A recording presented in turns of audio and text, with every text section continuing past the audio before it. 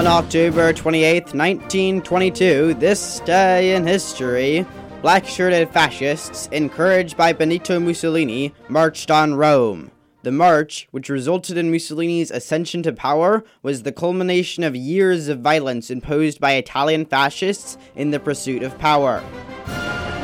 Fascism had emerged as a system of ideas in the mid-1800s as a response to growing leftist movements, and differed wildly under separate interpretations. However, it was generally united under ideals of militarism, nationalism, and the advocacy of a totalitarian state. Following an economic collapse after World War I, Italy was plagued by economic ruin and insurrections by socialist movements. Capitalizing on the fear of a communist takeover, several fascist movements gained traction.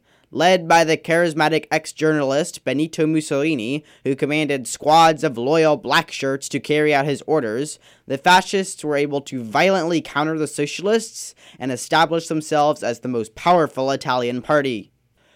On October 28th, 1922, this day in history, under Mussolini's direction, black shirts marched into Rome to forcefully take control of the government.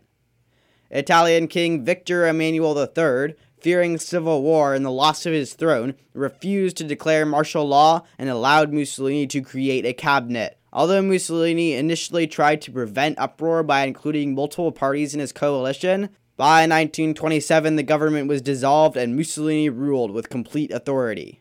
Despite his popularity throughout the next decade, Mussolini's alliance with Nazi Germany led to Italy's collapse and his execution at the hands of his own people toward the end of World War II. I'm Max Colfax, and you just listened to This Day in History. This has been a production of Mendocino County Public Broadcasting, KZYX, Philo 90.7 FM, KZYZ, Willits and Ukiah 91.5 FM, and Fort Bragg at 88.1 FM. You can find more content like this on our website at kzyx.org, and consider donating by clicking the donate button in the upper right corner. Thank you for listening.